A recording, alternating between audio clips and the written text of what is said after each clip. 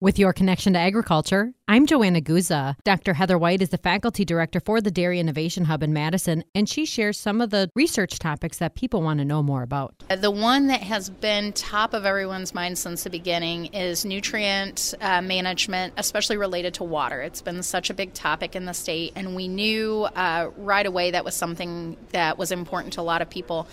Reflection of that, several of the first faculty hired across the campuses focused on nutrient management, and several of them work very specifically with water nutrient management, issues of runoff and concerns with nutrient runoff, all the way to how to determine if something's a legacy nutrient versus not. And so we've had a lot of focus on that. We've also had a lot of projects related to that. For a lot of farms, the limitation on growth is where to spread their nutrients. And so there's been some interest in that along the way. Of course, we're always thinking about how cows should be more efficient, how we're going to feed the world's the growing population with less.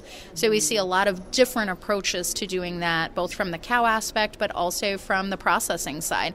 So how do we get more out of every amount of milk? How do we make more value-added products out of that? So really a lot of interest all over those range of projects. How does the Hub share its information, and who is the target audience? So the target audience is everyone from a consumer, a neighbor of a farm, to any citizen of the state, all the way to other researchers around the world that are interested in the projects that we're doing.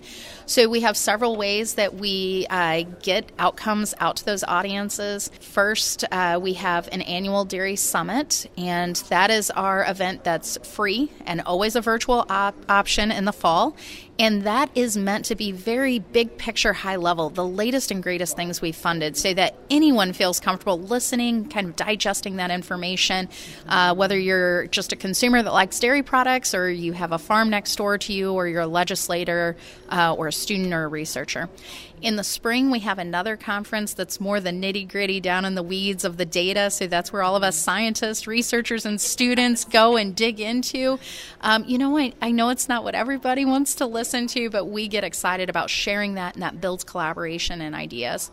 But we also have several other ways through written communication and social media. Every year we have an annual report. The full report's almost like a magazine with color pictures and profiles of the different research projects we've done, some of those outcomes that we talked about, some of the farm impacts that we're having.